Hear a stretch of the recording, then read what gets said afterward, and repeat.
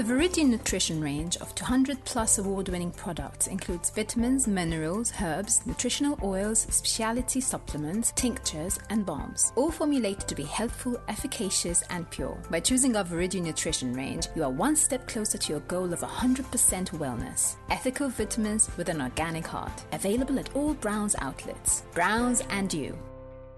There are billions of women passing through similar experiences all around the world, and for whatever reason, we often feel like we're alone. It's time to make a point of discussing these topics from a range of viewpoints. These conversations surpass age, race, location. They are relevant to women everywhere. Welcome to the She Word, conversations that women rarely have, but really should. I'm your host, Trudy Kerr. Before we get going, I'm going to get you to just gaze under the screen somewhere along here. If you haven't yet subscribed, followed, or liked the She Word, please do. Because we have some amazing shows coming up in the next 6 months. We have amazing, amazing conversations that you want to make sure that you're part of. So subscribe and you'll find out all about them when we send out notifications. If you're one of our Patreon page subscribers, a special welcome to you and a huge thank you. Because as a Patreon page subscriber, you're seeing this content before anybody else. But not only that, we'll also be providing you with exclusive content and, of course, special Patreon page subscriber offers and deals, as well as live events coming up very soon.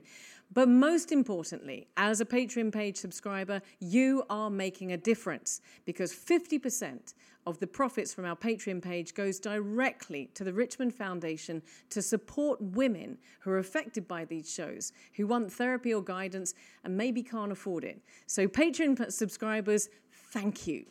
Now, some conversations on the She Word are easier than others. Some conversations tackle emotional topics, emotive topics, and sometimes conversational topics that arise are topics that women have very different opinions on. Of course, it's much easier to avoid tackling these topics. However, that's not what the She Word is all about. We're about having conversations that women really should have, but rarely have.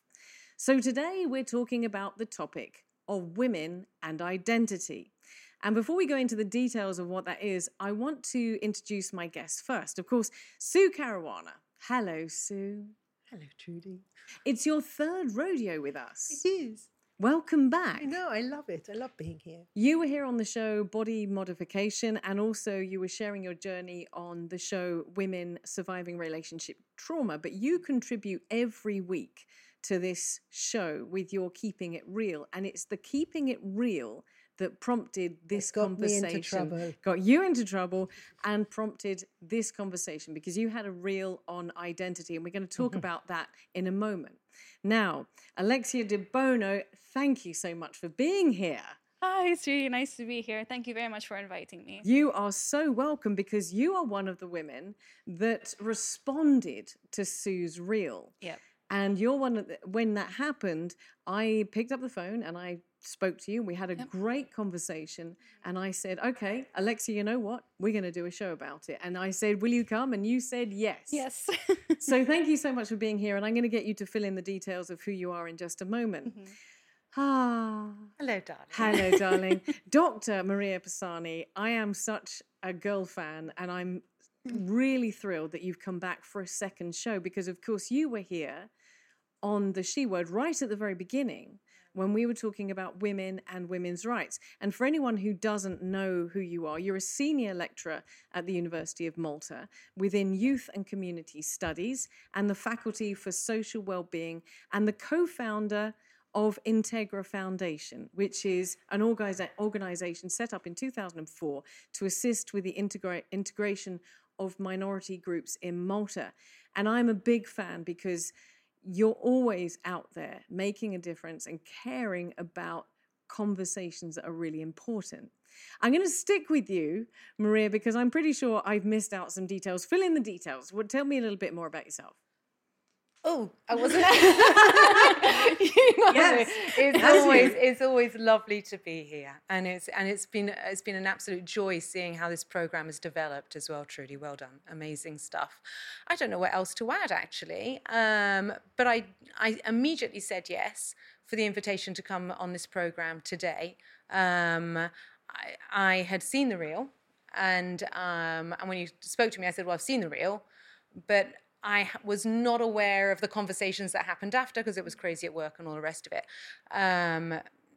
But to speak to the conversation you've already had with Sue, and to sort of take off from that, I'm all about uncomfortable conversations. I don't. Well, I'm not saying I'm often in a room where I agree with everyone, although generally speaking, I'm not. And people are like, here she goes again. But I think these conversations are important, and it's not about agreeing. It's about struggling through, and what we do is a struggle at the end of the day. And so it's about struggling through and trying to see things from different perspectives and see what kind of agreements we can come to and where we can't. And that's cool. So it's always good to be here. I am so glad you're part of this conversation. I'm so glad that you said yes. So I'm going to come to you, Alexia, because as I said, you made comments about this reel that Sue put out. Yes. We're going to come back to that in a second. We picked up the phone. We had this great long, I think it was an hour-long conversation. I think so. It was like an hour and a half, something like that. Yeah. Okay. But to give a bit of a backstory, you are also a co-founder of one of the political parties. So tell us a little bit about yourself. So, I mean, I'm Alexia DeBono, I'm 25. It feels like those job interview questions where they ask you about yourself and you just can't remember. I mean, I'm a co-founder of a political party, Volt Malta, which is the first openly pro-choice party, which I co-founded with my partner, Arnas Lasis, who's Lithuanian-born, but culturally he's as Maltese as they come. That journey into politics kind of started during my university years. I was doing a degree in English literature and linguistics, but the topics got very political. So it was really interesting to see. And then Arnas was involved before from 2018. I came in around 2020, there was COVID, everyone's questioning their life. I'm just like, what the fuck is going on? Can I? Yeah, no, it's fine. You can say that. It's way too late not to have swear words on the she word. It's fine. Anyway, You wait till Sue gets started. So, literally like, what the fuck? What's happening with my life? What am I doing? And I came out as bisexual as well that same year. So, discovering a lot about myself. And then I said, okay, I want to join in with what he's doing with Volt Europa, the European part, because it's a pan-European party. That's how it first started. But Volt Malta is one part of that. But even then, like policies, the culture kind of differ. So literally just hearing, let's say we're the Maltese section of this European party. So our perspectives make a difference, really. They affect policy, everything else. And, then in 2021, we registered as a political party. That was insane. Insane in a great way, obviously. But I was like, oh, okay.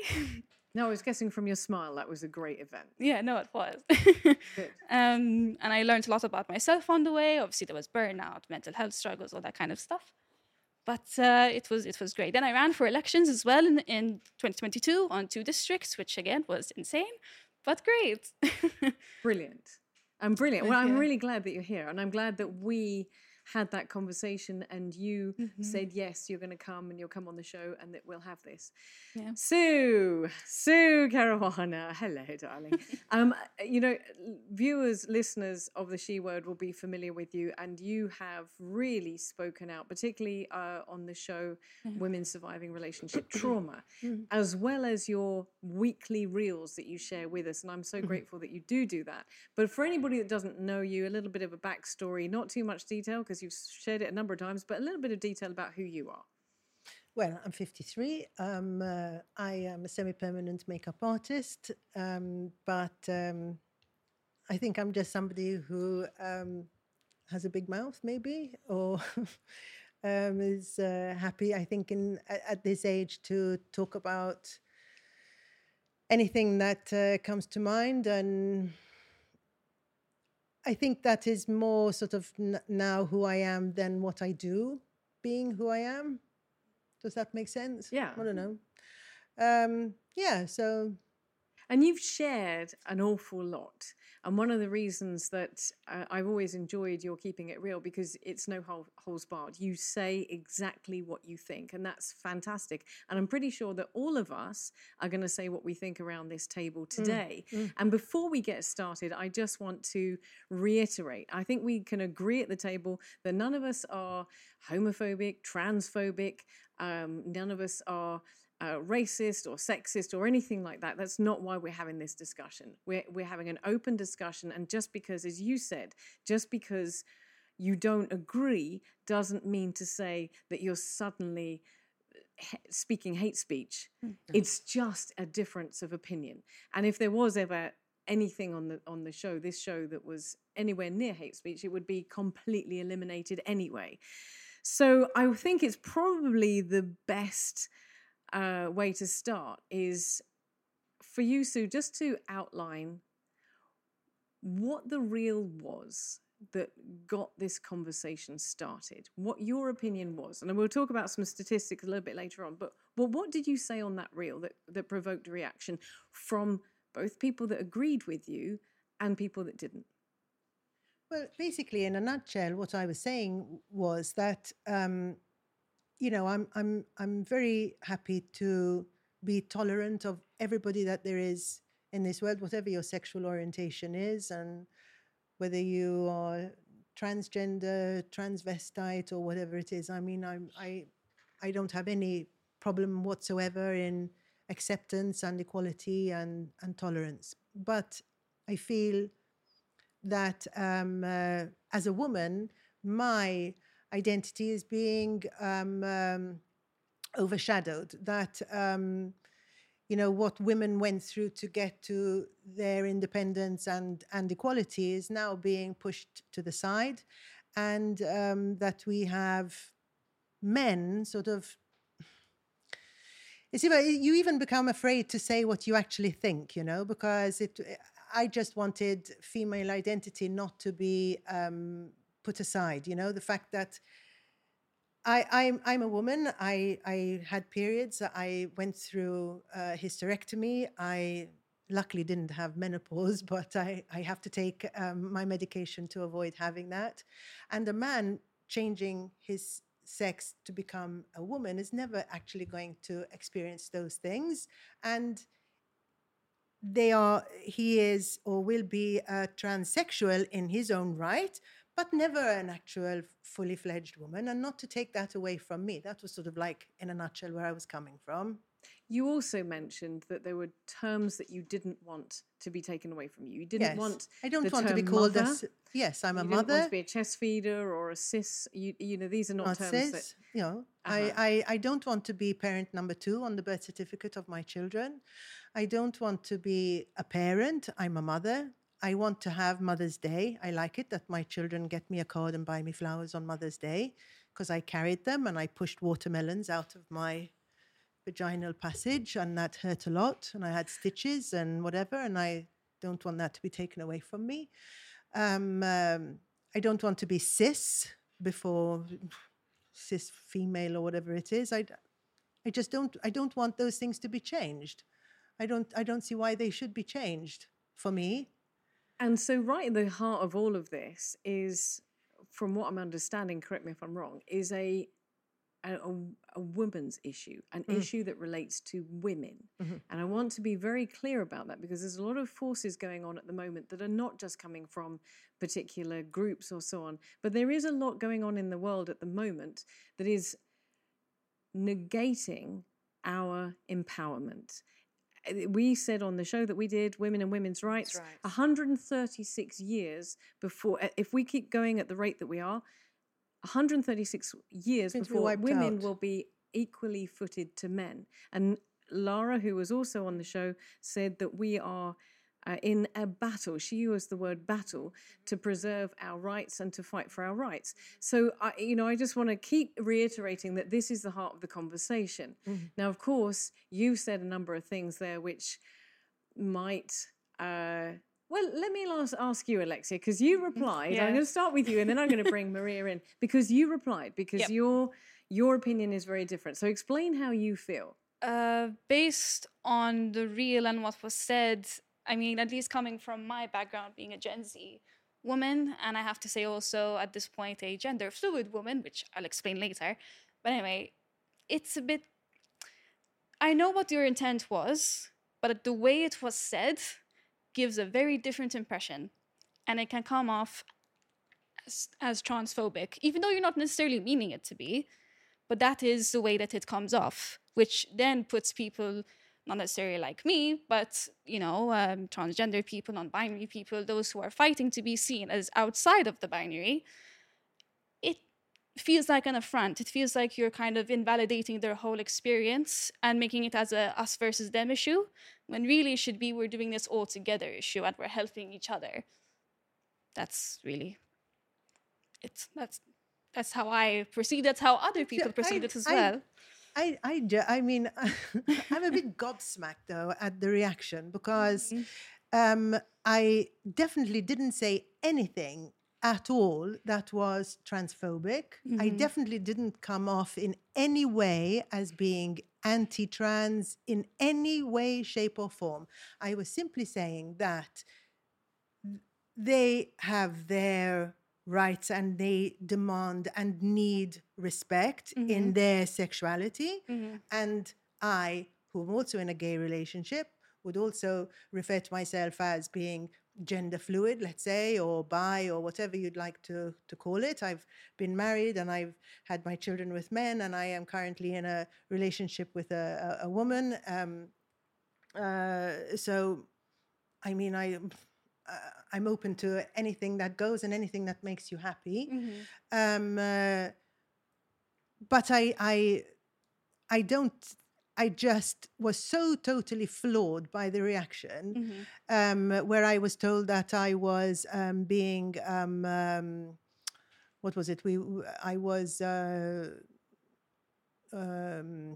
God, I can't think of the word, but that I was being aggressive, sort of thing, about trans, and what I felt was that I was totally attacked, completely attacked. And when you and I, Trudy and I, spoke about it, some people are so allowed to have an opinion, and that I wasn't allowed to have my opinion, and I wasn't allowed to say, listen, because the fact of it is that a man can chop, cut, change and whatever, but will never ever be a biological woman. No, which is fair enough. That's the thing. There was nothing wrong in saying that, and don't take that away from me, to give that man transitioning into a woman his her whatever kind of respect and place in society. Yes, no, a transgender. How can I say it? The experience of a transgender woman and the experience of a cisgender woman, or, you know, woman, is very different. They will always be very different. A transgender woman will never know what it's like for us to have periods, to have a hysterectomy, to give birth, all that kind of stuff. But really what I think the main bit of it is, I do want to reiterate, at least my wording, I hope it came off as that, was more as a warning, like, hey, listen, this is how it comes off. And you were, just to put this in context, you were only one of a number of people that came back on that post, and there was actually a huge amount of response. And with all due respect, Alexia, your response was more articulate.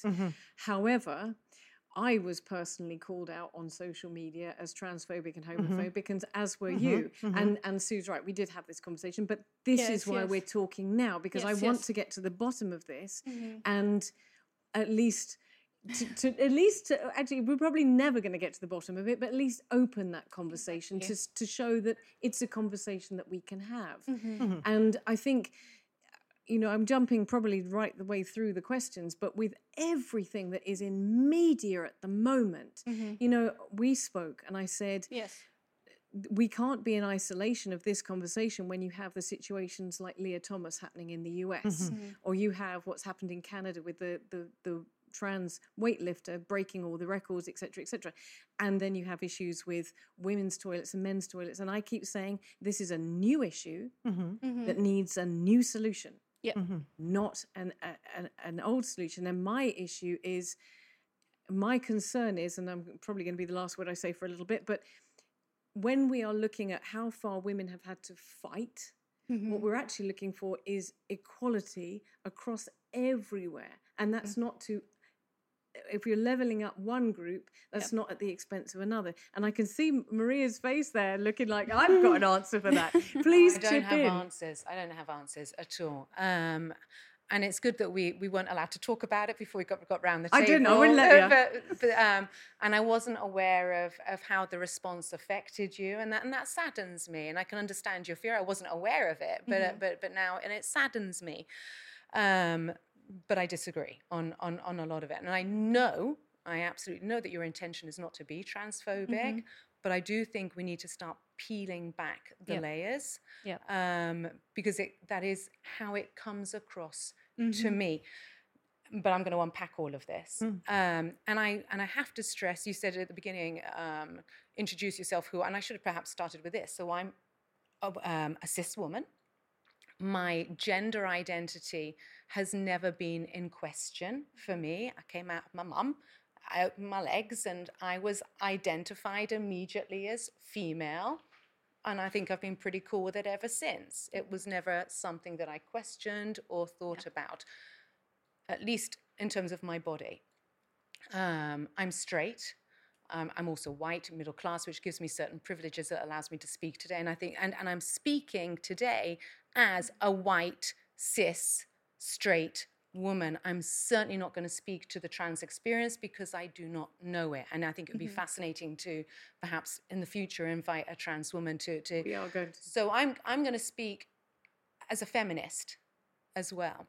And it was something that you just said, Trudy, that struck me. That of course these are new issues, but I'm not actually convinced that we do completely need new solutions. If you look at the feminist movement, I feel, Sue, that you're kind of, I feel like you're almost in a little sense taking the feminist movement back as if biology is destiny. And I would argue that biology is destiny has been incredibly damaging to women and the feminist movement. We're the same age. We're the same age. The two of us are 53. Well, I will be in a couple of weeks. Probably by the time this goes out, I will. Anyway, I digress. I can remember a couple of examples, but I can remember being told at the age of, essentially being told as I was growing up, that my destiny was to be a mum, to get married first, and have children. A career wasn't really on the table. I mean, I was of a generation that worked, but not really a career. And there were certain jobs that I was interested in that I was told I cannot do. Not because it wasn't a woman's place. And I'm going to give you a ridiculous example, but this is what I was told. I was told I couldn't drive a truck. I was working in shipping, and I wanted to work physically in the docks. And I was told that I wouldn't be able to drive a truck because I'm a woman and my brain isn't wired that way. I mean, it sounds like it was 300 years ago, but it wasn't. I'm not that bloody old, you know. It was not that long ago. Not that long ago, women, it was 1947 that we introduced the vote in Malta. Women were told that they were not biologically fit enough to vote. Women were told, and we've always been held to actually quite a limited definition of what a woman should and can be. I understand that all the terminology, I struggle with the pronouns. There is a difference between gender identity and sexual orientation.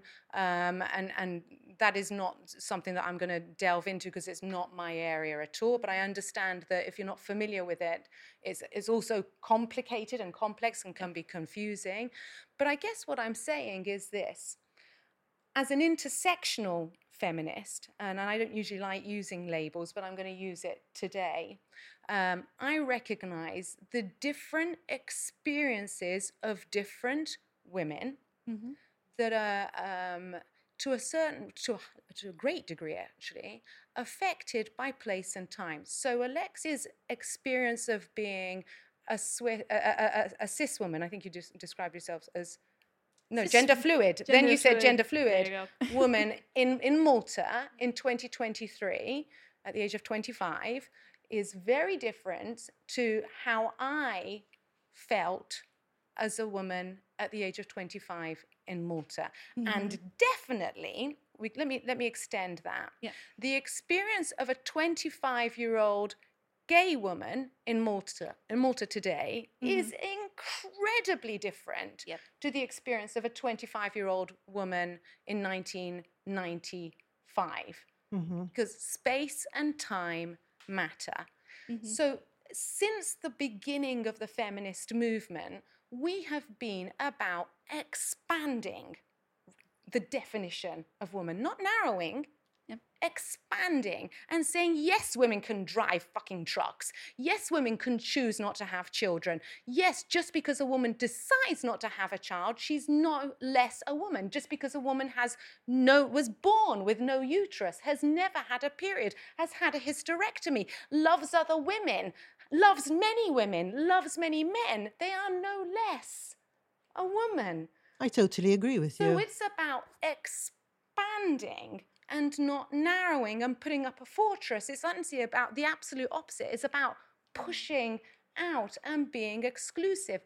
But by that, and then I'll stop, I promise. And then I'll stop. And then, but by that, what I'm arguing, I think, and even if you look around us, there's a lot of diversity just around this table. There is no one woman.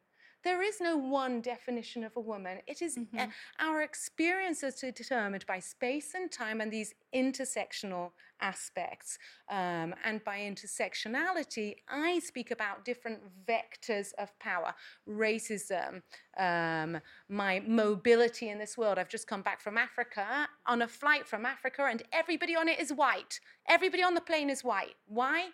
Because people in Africa don't get visas the way I get a visa. So social class, gender, age. Today I can speak so much freely, you know, as a middle-aged woman to how I would have felt when I was much, much younger.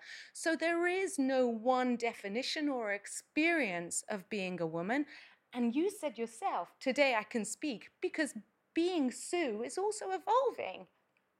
You're evolving as a human being. We are all in a process of becoming. And so is How is what I said going against what you've just said now, though? So I felt like, and this is really interesting.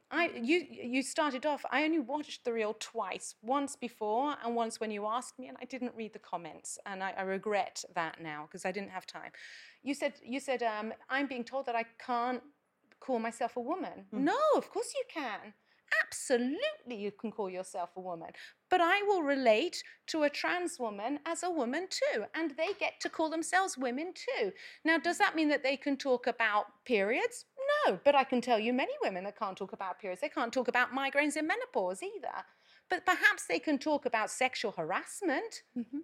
But one lady replied to the reel and said, and I think this is where the essence of the conversation is really rooted.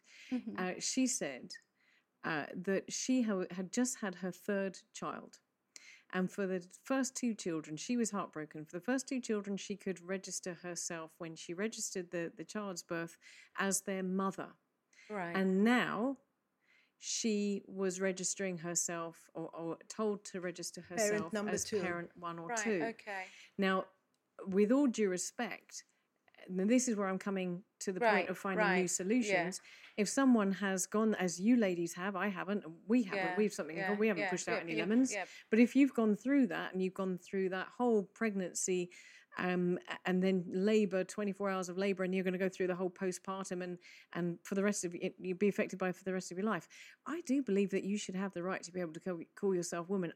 A mother, I don't believe that's offending anyone. However, we're in a situation where this woman was deeply saddened because she couldn't. She was not given that opportunity. And I think that is kind of the crux of this conversation.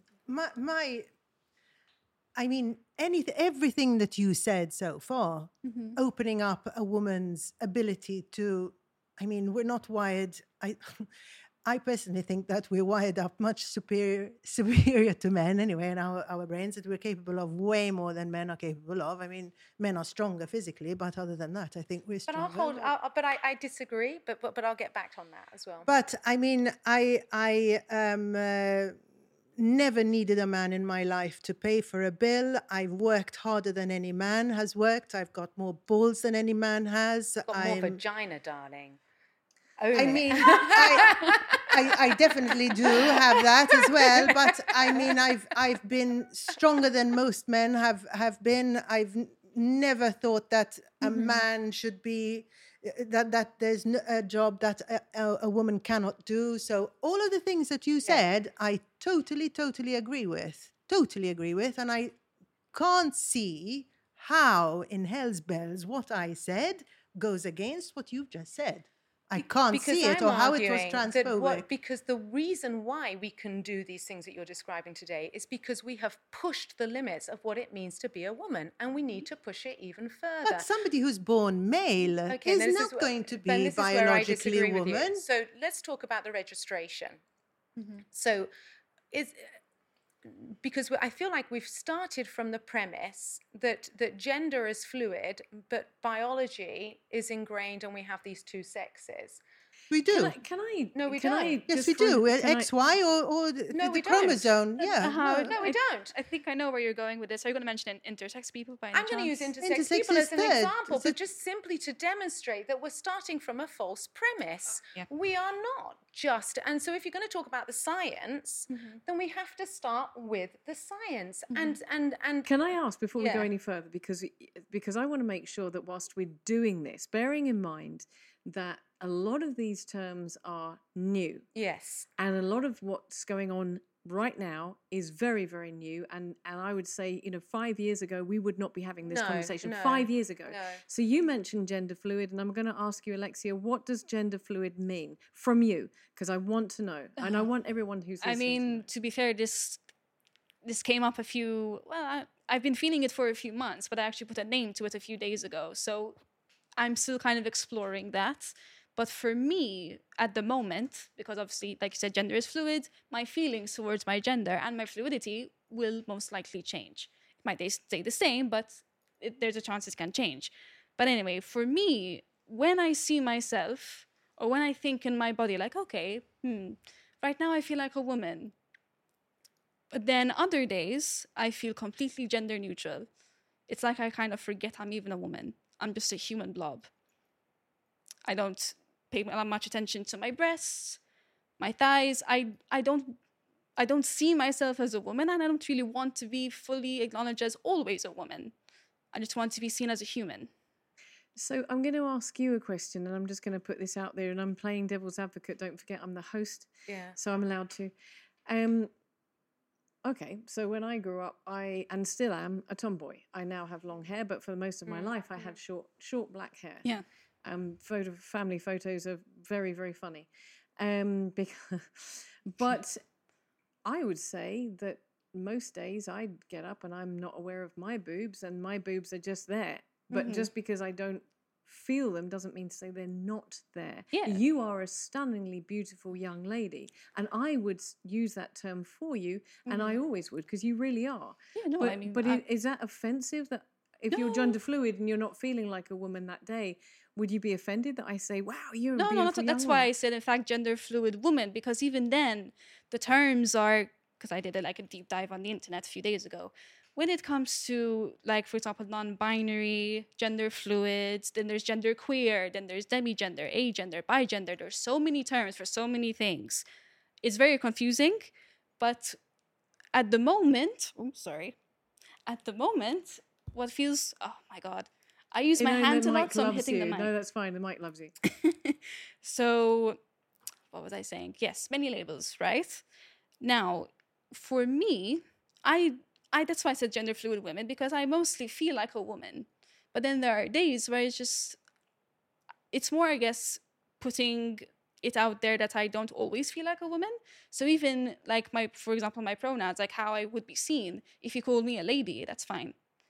She or her, that's fine for me. I'm not offended by it. Maybe one day I might prefer they. but that's more for me rather than for you. So I'm just putting that out there, saying I am gender fluid because I don't always feel like a female. For me, for example, it's 90% woman, 10% I'd rather not be seen as a woman. So I'm coming to you, Maria, with a question, because Alexia is 25. Yeah. She's a beautiful young lady. Yeah. I'm just going to keep saying that because she is. Is this a recent phenomenon? And if it's not, what did we refer to it as before? Okay. Again, not my area. Yeah, you for know, sure. so I really am just speaking. From your but heart, I from can your- remember. I can remember. I mean, like I said, I've always You see, there are so many complexities. You used the word tomboy in Malta.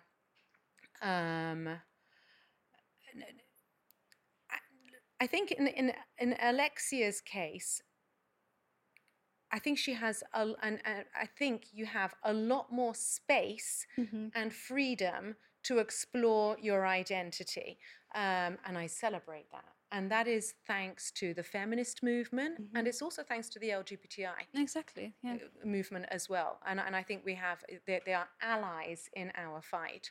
And there were many individuals of different genders historically who struggled with their identity and wouldn't have had the space to explore it in the same way. Yep. So we wouldn't have had these conversations. It's similar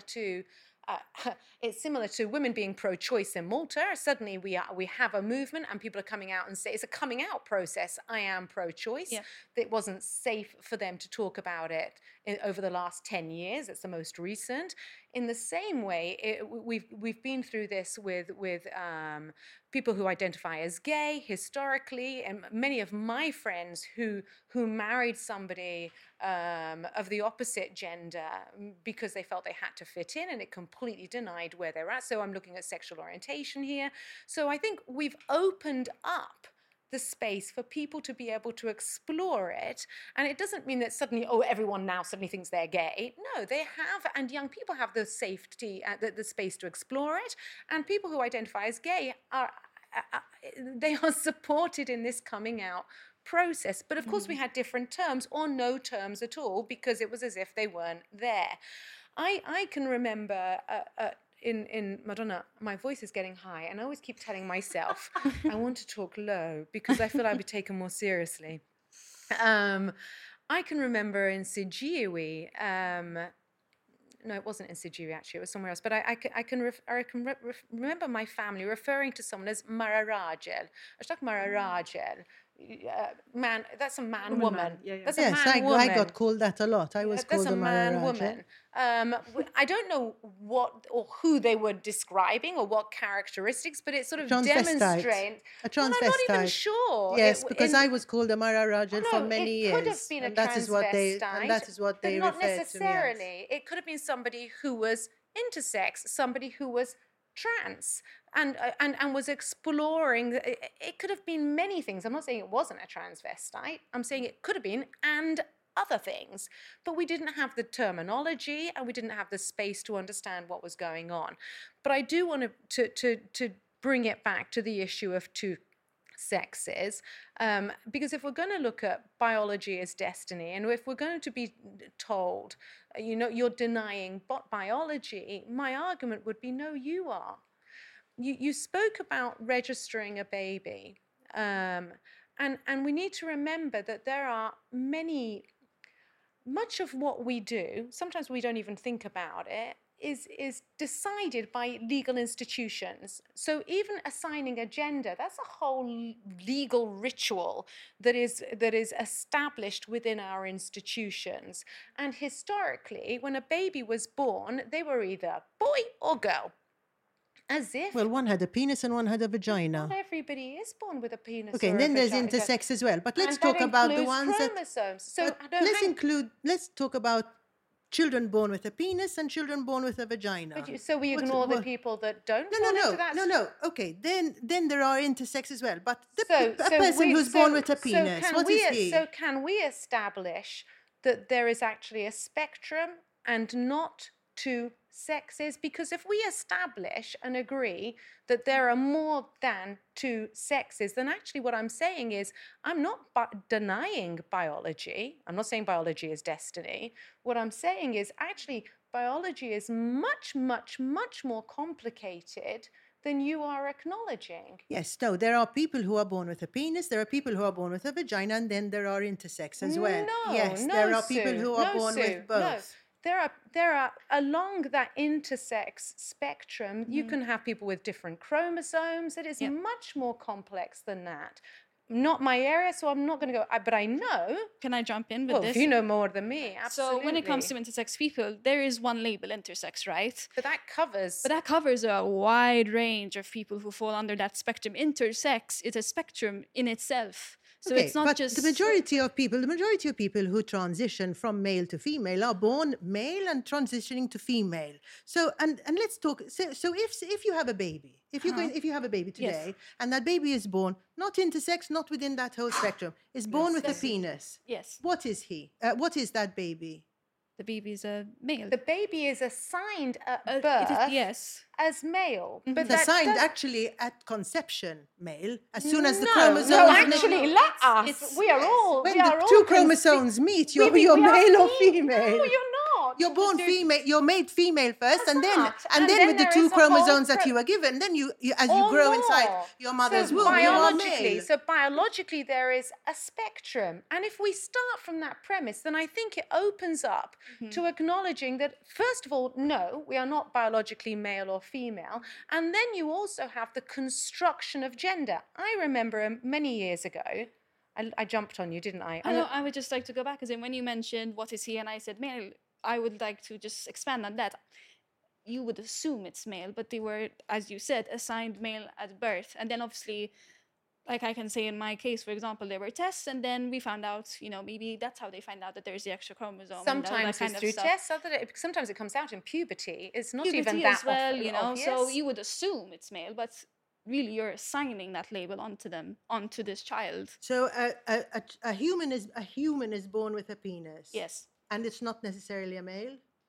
It's assigned male, unless there's something that they find out. So you'd have a human born with a penis, and you would say, we don't know really what this is yet. This human with a penis. Or perhaps, because don't forget, we're working with legal definitions. Exactly. This is legal definitions now we're speaking about.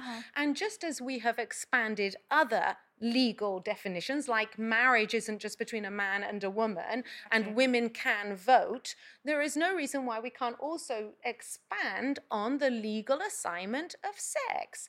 And again, I don't want to get too much into the intersex. I just want to use it to make a point, really, because I think that's another program in its own right. And again, I'm no expert.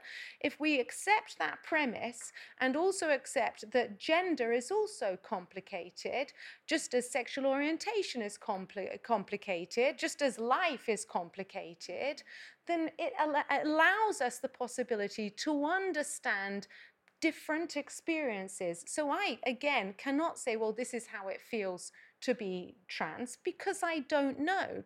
But what I do know is this, and then I'll shut up.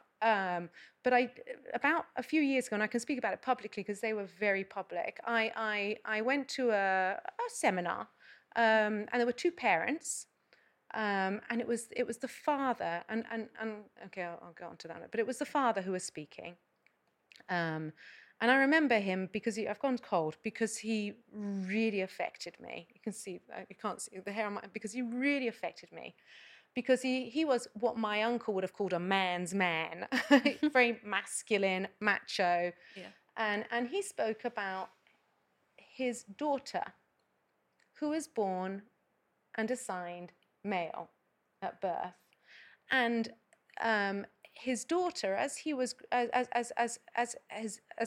daughter was growing up, she refused the football. She wanted to be called something else. So she wanted to be called by a girl's name. From very early on, this girl was resisting. Now, she had a penis. But she was resisting everything. And this dad, who said, born male, never questioned it, he said, there comes a point as a father where you say, stop. Stop. I'm hurting her. I'm hurting my daughter. And I'm paraphrasing what he said. So I threw out the football boots. I threw out, I don't know what else he said, you know, this sort of stereotypical. He said, and we bought in the pink. And I think that's fine. And I would. But are we going to deny I think that's that she's fine. a girl? But she is not biologically female. She's and trans. Then, she's trans. And that doesn't mean that because of her story, and I'm very sorry about it, and whatever, and whatever. But it doesn't mean that then because we have this whole movement going on that when I have a child on the birth certificate, I'm parent too. And I'm sorry, no, I'm not parent too. I'm the mother. Don't take that away from me to cover up or to help this other person. Keep me as the mother and let's put her then in her category, but keep me as the mother because I am the mother. I am not parent one and I'm not parent two and I never will be. I am the mother. So I am the mother today, tomorrow and yesterday. So let's break it down. So you're happy with Don't take away what's mine in order to give something to somebody else. So let's call this girl Jane. Are you happy to acknowledge Jane as a girl? She's a trans female. She's trans. She's a transgender person. She's a transgender person. Her chosen name is Jane. I don't have any issue whatsoever. Look, first off, the whole thing about the reel was that I had an opinion. And my opinion is as valid as yours is, and as hers is, and as Jane, who was born male and was a female and a female. Right? So we all have that right to an opinion. Yes. I had an opinion which I wasn't being aggressive about at all, but the reaction was totally aggressive. I was ripped to shreds. I was shared. It went viral. I was bullied. For me, simply having an opinion, which I have a right to, as much as Jane has her rights, as much as Jane's father has her rights, as much as you do, as much as...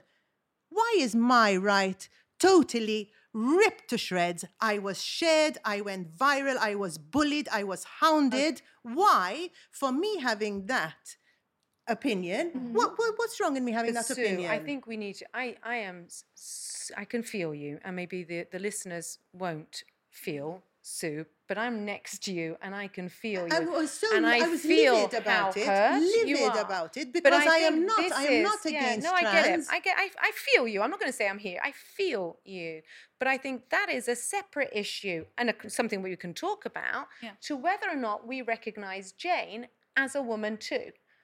And can I ask a question? I'm just going to jump in there, and I know, Alexia, that you want to talk, but I just want to put this in context as well, because we've talked about this grey area. We've talked about about gender spectrum and the spectrum, and we've also identified Jane, who has a very truthful issue. It's a very it's a happy story because her parents acknowledged her and her school acknowledged her. Yeah. So she had her own journey. But I think I have two questions, so be patient. What percentage are we talking about of somebody who's affected in that way, that is born to a gender that they do not identify with? And the reason I ask that is because this is a relatively new issue, and I'm going to keep coming back and saying we would not be having this conversation around the table 5 years ago. I can promise you that there were a handful of people who knew what non-binary or gender fluid was 5 years ago. So we do, and this is why I say is that we have to have new thoughts on the topic, because it is whilst it may have been around for a long time, whilst maybe these challenges have been around for millennia, we're talking about them now. As a topic, I think if you take the instance of the lady who wrote in and said, I've just had my child and I've had labour and I want to be identified as a mother, or to put it in the context of more complicated issues that maybe are not affecting us in Malta, but are affecting women around the world, that affect safety, they affect rights, they affect liberty, and we've seen it. They affect competition. These are things that have hit media, whether or not they're minorities as well. They're still hitting our media streams. They're still influencing people's thought processes. So my first question is, how many are we talking about? And my second question is, how do we handle this now? Because this is not an issue that is of millennia. This is not something we were talking about even pre-COVID. No, absolutely we weren't. So I'm going to ask you, Alexia, what percentage of the population are affected by you said you did a deep dive into it. So I'm assuming you would know what percentage are considering themselves to be gender fluid, non-binary, etc., etc. That's... So I'm trying to remember the percentages, but when it comes specifically to transgender people, it's not even like 3%. It's still a very small number, but we're just seeing them a lot more. Well, I would question that even, and just because today it's 9% of the population that are coming out to consider themselves here in Malta, and 9% of the population, and across this, a mean average across Europe, that consider themselves part of the LGBTQI plus community. So within that community, 3% are trans. I'm probably likely it's even less than that. Yes, no, it's still considering, obviously, you have all the people, you have lesbian, gay, bisexual, But even then, when it comes to definitions of gender identity, sexual orientation, it's still something that is debated within the community itself. As a bisexual woman, because I'm in a straight passing relationship, some people won't even acknowledge... What relationship? Straight passing. I'm in a relationship with a man. Okay. Straight I've always passing? been straight passing. It means it looks like I'm straight. You will just assume I'm straight because I'm there and I'm with a man. I'm asking because I think for anybody who's listening who doesn't understand it's just a terminology that I have, so I just said that is cool. Straight passing. So even the fact that I have not been with a woman, I've not been with a woman sexually, some people don't like that I still call myself bisexual because I haven't had those experiences, so I can't call myself bisexual. I've only made out with a woman. I've never been with a woman sexually. I've only been with men sexually. But some other people in the community were like, no, you can't be bi then. I'm just bi-curious. Are you bi? I just think it's just so complicated. No, that's understandable. It's so complicated. It's understandable. Okay, so I was born in 1970. Old. I was raised sort of like going to church and blah blah blah, and I went to a Catholic church, and we were told to keep our legs closed because if you sat near a boy and your legs weren't closed, you could get pregnant. So that was the kind of era I was brought up in. I had boyfriends. Sorry, just to check, you can't. I thought that still no, applied. Okay, no, you can't. No, although that's what we were told.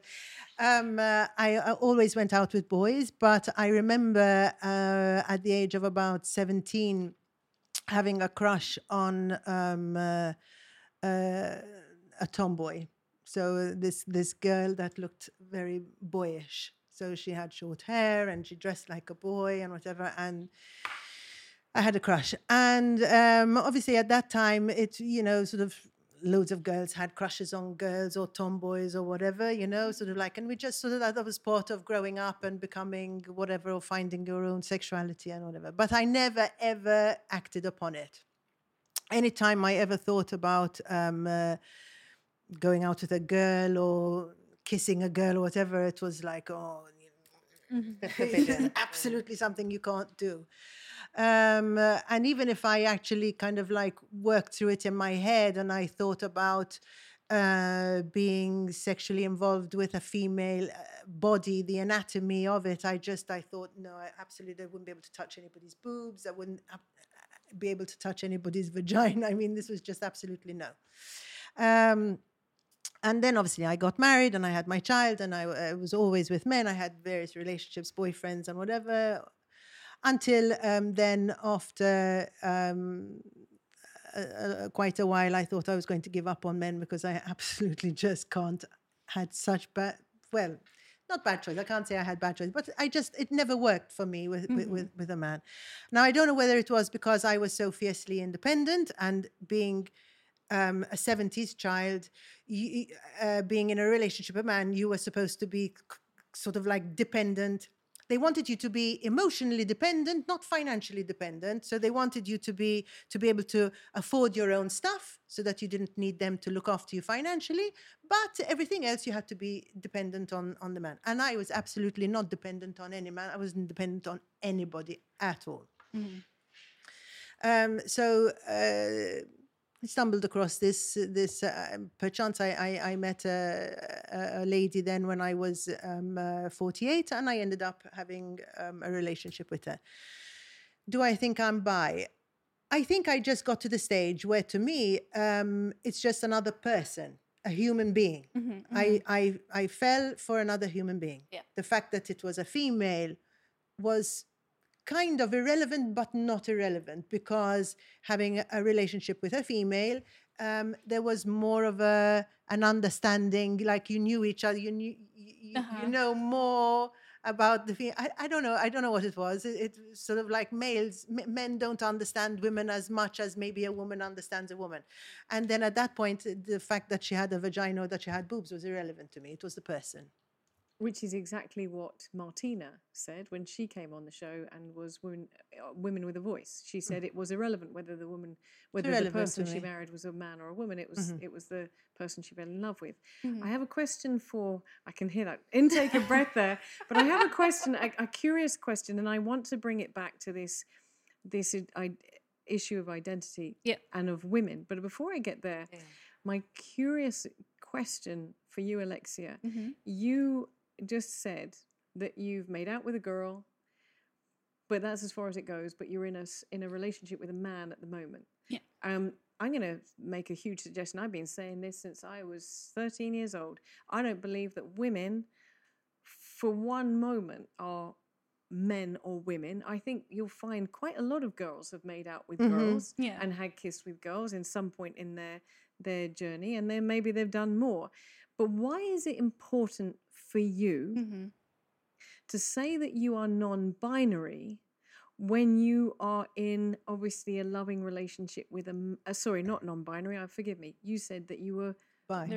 Bi, yeah. Why, bearing in mind that I'm assuming that you are in a loving relationship with a guy, why is it important for you to say that you're bisexual? Because I'm assuming that you're not foreseeing the end of your relationship. No, not at all. I mean, I'm in love with him. From where we are in a relationship now, I think I might spend the rest of my life with him. Fantastic.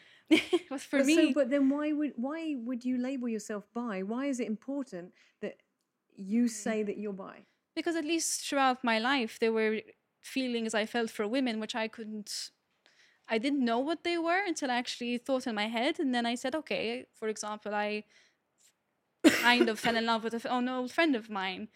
I wanted to hold her. I felt romantic feelings. Obviously, didn't act on them sexually or anything. Why not? Can I ask you why not, though? Was it because you were too young and you didn't want to have sex? Or what stopped you from having sex? No, I didn't understand what it was. I didn't understand what the feelings were. I knew that I wanted to be close with this person. But you got off with women, right? You've kissed and touched and whatever. I've just kissed. Age-old phrase. I haven't heard anyone say get off. I don't know, but I mean, God! As you said it, I thought, oh my God, that was a blast from the past. I see Maria going, wow, Sue said get off. I thought that was. Do we say that? Do we say that on a Monday? Did you get off with anyone? Do we say it? Just to explain, because with all due respect, that means a snog. No, I know. I mean, it was. We still use the phrase "got off." Oh, cool. We do use it. Awesome. So you've gotten off with a woman. Yes, I have. And why wouldn't you have taken that to the next step? Is it because you were too young to have sex, or something stopped you from going to the next stage? At that moment, I mean, actually, wait, no, I don't know how to explain it. This person I got off with a few times. Once, both curious. Two, I actually don't know how it happened. We just kissed each other outside on the halls in higher secondary, the second school I was attending. And then another one time where I realized I really do like this was I was with this friend. This wasn't the one I ended up having feelings for, but another friend. We were at Potchville. We had shots, we were, having fun, and we went to Footloose. And at that point, during that time in Footloose, it was before all the young people came in, all the, like it wasn't packed. It was still relatively like quiet. And we were literally the only two women in the bar and at Footloose. And we were just dancing, trying to have a good time. And then this man tries to corner us, like literally corner us. And again, I was drunk at this point, but I just wanted this guy to get away from me. So I asked her, I said, can we make out? So he goes away. Oh my gosh. That's like the worst thing, you know? Jeez. Funnily enough, we did make out. I did really enjoy it. He stepped back like, oh, okay. And then I just grabbed my friend and fucked off. Okay. That was it. But And then, carried on your night. We don't sleep with everybody that we get off with. No, of course not. No, of course not. No, I was just wondering why, if as a bisexual person yes. with an attraction to a female, how come if she has gotten off with a female, how it hasn't gone the whole way?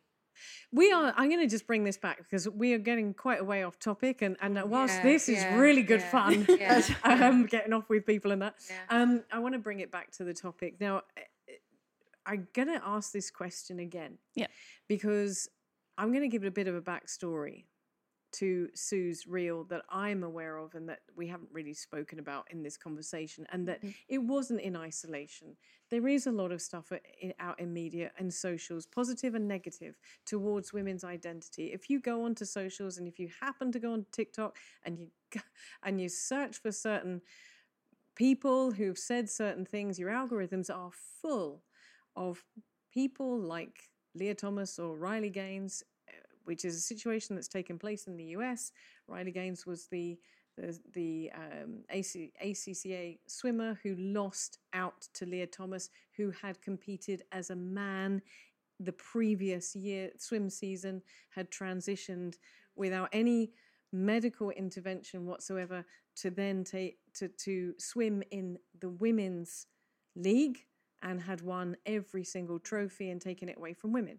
Now, I believe, Sue, that was one of the things that was the background to this conversation about that, women's and also identity. at the time in the news there was the case of the rape case in Scotland, where this man had raped two. He was in court for two very violent rapes. And from the time that he had been caught and was awaiting trial, he transitioned into a transvestite. He didn't have his operations, but he went to court. By the time he went to court, he was dressed in pink and as a female and whatever. He got found guilty of these two violent rapes and was put into prison, but he was put into the female section, and there was a whole big furore at the time, and then he had to be moved to a male section. And I'm going to just suggest and throw it out there that there are, like your friend who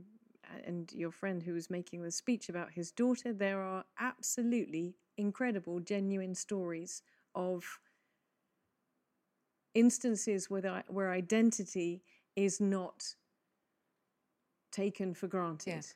But I also believe that there are situations in which women are at risk, because let's face it, not every single person can be held to be truthful in their actions and what they're doing. And I think this is where I'm coming to you, because surely the law should protect us women, empower our trans sisters, if you'd like to call them that, but also protect women as well. And this is why I keep saying there's a new issue and we need a new solution.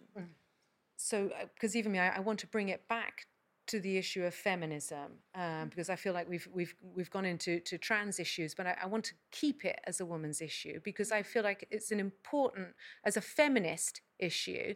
But for me, if somebody says I identify as a woman, then they identify as a woman. Their experience of being a woman is different to mine, perhaps, or perhaps not. But your experience of being a woman is different to mine. So all of our experiences. So we will come together either in solidarity on issues. So if, for example, let me take one of my own. We were having a conversation, because anyone that knows me knows that I moan about it all the time. I have migraines because I'm hormonal, because I'm going through perimenopause. You can come to, you are an ally you can't speak as a woman who is experiencing hormonal migraines. You are an ally with me speaking about something that I'm going through because of perimenopause. So different women have different experiences, and we come together as feminists, and men join the feminist movement too. Many people join the feminist movement.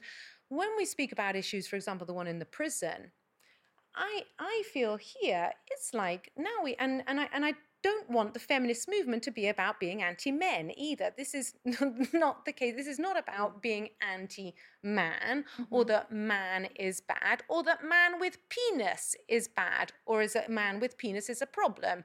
If there is a person who has been accused of a violent rape who happens to have a penis, it's not the penis that's a problem, it's the asshole behind the penis that is the problem. If you have a cis woman who has been accused of raping her partner with a bottle, she too would be in the women's prison. Would she also not be a threat? I mean, you see what I'm saying? Is it likely that that's the case then? If I'm a cis No, woman, I'm just wondering how often those cases. I've never heard of a woman being I'm not taken to doubting court. but a woman can rape somebody never with. heard- I came up with a bottle because that's what I saw in front of me. But I mean, of course, there are many violent women in prison. Okay, let me not use rape as an example. But of course, yes. But if there is a woman who has been violent and is imprisoned, would we say she doesn't belong in the women's prison because she's been violent? Ergo, she will be violent with me. Why do we have a problem with the penis? The penis is not the problem. It's the asshole behind the penis it's how they in this case, and what they think they can do with it. But their concentration, So then you would need to protect the women. So you would need to protect the women in the prison because you have a dangerous individual, not because you have a dangerous individual with a penis. Yeah, exactly. That's my point. You can still be. You would still need to protect them. Of course you would. You know, I mean, if you have a violent woman, then the other women in the prison need to be protected too. Exactly. And I think this focus on the penis I find quite bizarre, to be honest, because it makes the penis. I'm sorry, this has to be the program that the penis is. No program has ever said penis quite as I just often. add on to that, violence as well. Violence isn't gendered. Like, yes, obviously you have. We can talk about patriarchy. Yes. Absolutely. You know. But then the capacity for violence isn't completely gendered. There are women who. Women can be violent too. Women. That doesn't take away from my conversations about patriarchy and how it affects gender relationships. Yeah. Absolutely. But you have women who are murderers who are put into prisons, and they are violent people and whatever. But the person who was a rapist, he decided to change. He used this whole thing about becoming trans so that he got into the women's section. I mean, and that was what he did. Well, we can't assume that this person used. I mean, it could be that this process was going on at the same time. But again, if this person is a threat, then of course the other women need to be protected. Yeah. But that would be regardless of this person's gender identity. Exactly. It should be because they are a dangerous person, not because of, and I'm going to throw out a hypothetical situation. Okay, I'm just going to. I wish I could mute myself like Zoom. I'm sorry. I'm going to. That's why we have editing. No, I'm just kidding.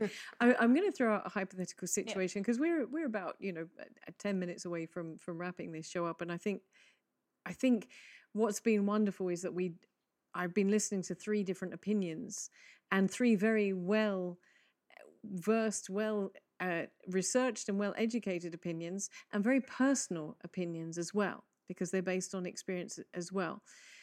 But let's come to a very basic situation.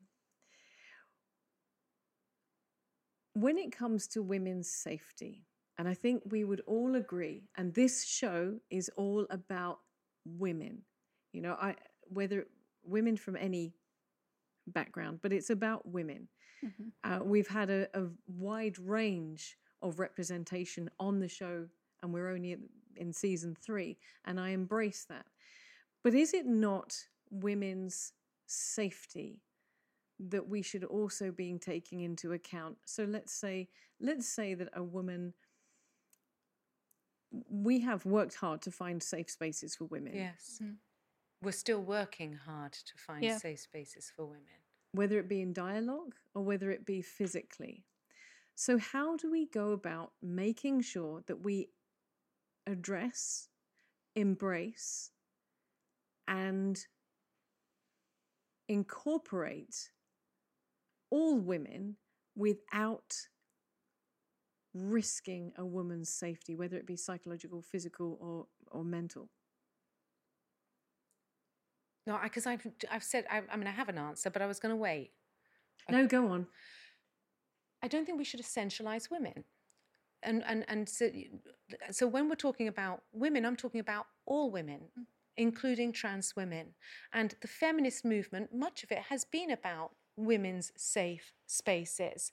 And so let me shift the lens to look at patriarchy and how patriarchy affects all genders negatively, but especially women. And here, when I use the term women, I'm using it in an inclusive sense. Yeah.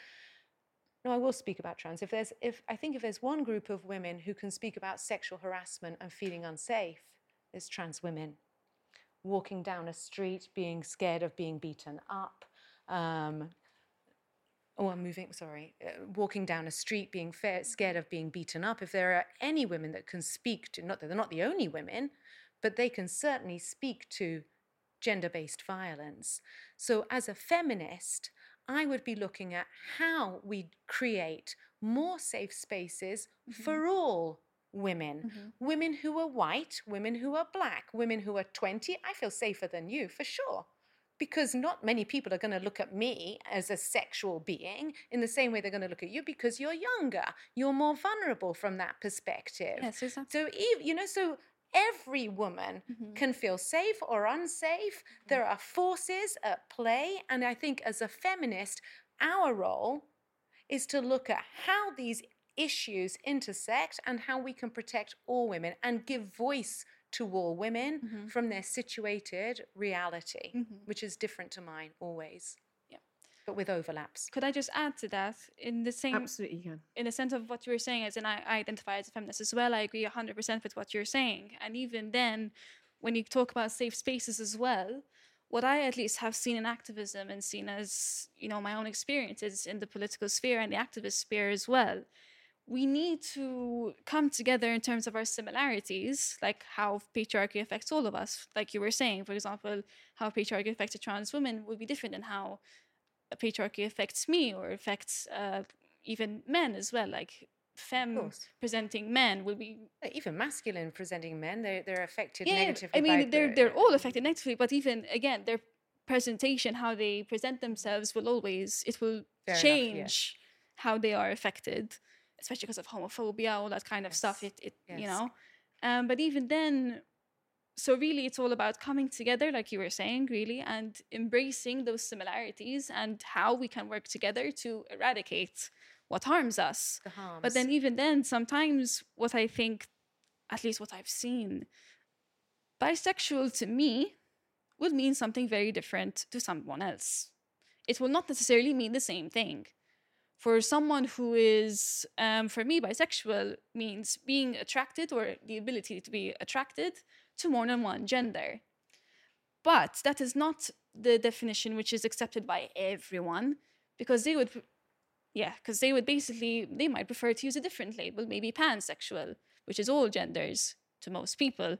So the way that we use these labels, there are common definitions, but then these definitions itself will vary a bit. And that's where I think we're getting a bit lost. Because let's say someone who says, I'm a gender fluid woman. My understanding of gender fluid is different from someone else's understanding of gender fluid. Ideally, it is that we understand the way that we are using these labels and what it is saying about ourselves and about our sexual orientation, our identity, etc., etc. In terms of obviously transgender rights and stuff like that. Sorry, I keep hitting the mic. No, Mike's not offended. In terms of transgender rights, so and gender identity, when it comes to, being a transgender woman saying I am a woman, they're not necessarily taking from cisgender women. They they're doing it like I identify with you, not instead of you, not I'm taking away from you. I identify with you. That is really what they are trying to say. I identify as a woman. I know even the whole, the idea of, when I say a transgender woman says I'm a woman, they are a transgender woman. To be honest, I've never heard of someone saying, a transgender woman saying, I am just a woman. They highlight that they are a transgender woman because that is their experience. They don't take away from cis women. They just want to be included in how they're seen. Sue, what's your thoughts on that? To be honest, I'm sitting here and I feel really sad because the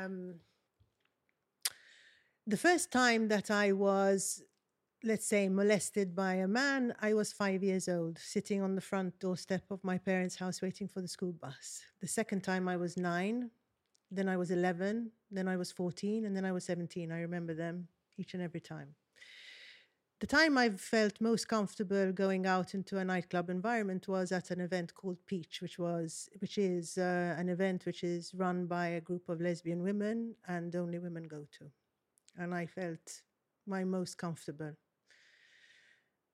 My best friend for many, many years was a transvestite, not a transsexual, because he didn't have the operation, dressed as a woman, lived as a woman for many, many years. And she, because now he reverted back to being gay male. And he was my best friend. 3 of my best friends are gay boys, and I love them dearly, and I feel so safe when I'm out with them. And I'm not in any way against anybody who's transsexual or changes their sex or whatever they want. But I am a woman, and I am a mother, and I don't want that to be taken away from me, and I don't want words to be put into my mouth. Don't try and say that I am feeling or thinking against trans or bi or gay or whatever, because I'm not. I'm all for being equal. I'm all for being accepting. I'm all for being tolerant of everybody, and I want to be tolerated and accepted as well. And that's all. And I feel very sad that having my opinion seems to put me under this category of being transphobic or being, I don't know, violent or aggressive towards this community that I have always felt very much part of all my life. All my life. Since a child, I have always felt at one with gay people and transsexual people and transvestites. Maria, it's a complicated issue, isn't it? It is. It's really complex, and I'll finish how I started off. It's good that we have these uncomfortable conversations. For me, it's not about delineating what is a woman. It's about expanding. Mm-hmm. It goes back to the beginning again. Yeah. It's about expanding and including many different kinds of women and many different experiences of being a woman under one umbrella. Mm-hmm. And today we might speak about women and reproductive health. Tomorrow we might talk about women and safety in the streets. Mm-hmm. And we will come with different perspectives on that. For me, identifying as a cis woman, which is something that I did quite recently, it's about acknowledging my privilege. Identifying as a straight woman is acknowledging my privilege. Identifying as a white woman acknowledges my privilege. That doesn't mean I've not had it hard. I've had it tough in many ways, but I've also benefited from having this normative identity that is recognized and in many ways celebrated within mainstream society. For me as well, the feminist movement is a movement that looks at everybody and is about expanding the rights of everybody and ensuring that everybody is able to live in a safe way. And I'm expecting eye rolls, but for me it's also about love. And that is the root of what I do and what I speak about. So I think if you speak about love and acknowledging every individual for who they are and who they are becoming, because we're all in a process of becoming and growing, then it's about expanding. It's not about walls. It's about expanding. Thank you. And I'm going to come, Alexia, I'm going to come to you last for your closing thoughts, because it's the conversation with you that started this process of having this show around this table. Now, Maria's just said, and I'm going to ask you a question again that I asked you off air, because Maria's just said that she's embracing being a cis woman. And Sue is saying, actually, you know what? I have relationships, very close relationships with communities of transgender, gay, etc., but doesn't want to be referred to as a cis woman. Where do you sit? Your last words on that. Is that okay? As if Sue doesn't want to be called a cis woman and Maria does? And what are your closing thoughts? I understand why you don't want to be referred to as a cis woman, but when it comes to it's about being inclusive. It's about being inclusive. I understand your reasons why you don't want to do that, but in this day and age, if you don't want to be referred to as a cis woman at all, being like, I saw your reaction to it, and I understand where that's coming from. But again, this is in terms of inclusivity, expanding the definition of what a woman is. Now, if we say, okay, I'm woman, you're a transgender woman, cisgender is a term that isn't necessarily new, it's a medical term, but it expands on the definition of what a woman is, and it is more inclusive. So it makes people more comfortable to be open about what they're saying. Now, I'm not saying you have to say it all the time. I'm not saying that you have to go up to everyone and say, "Oh, I'm a cis woman." Especially, Can I just want to clarify something there, because you said using the term cis woman is means that it's more inclusive, but isn't that just the whole point? And I'm being devil's advocate, and so don't throw bricks at me. But if Sue has to identify herself as a cis woman and a trans woman has to identify herself as a trans woman, if it was really inclusive, would we not all just be called women?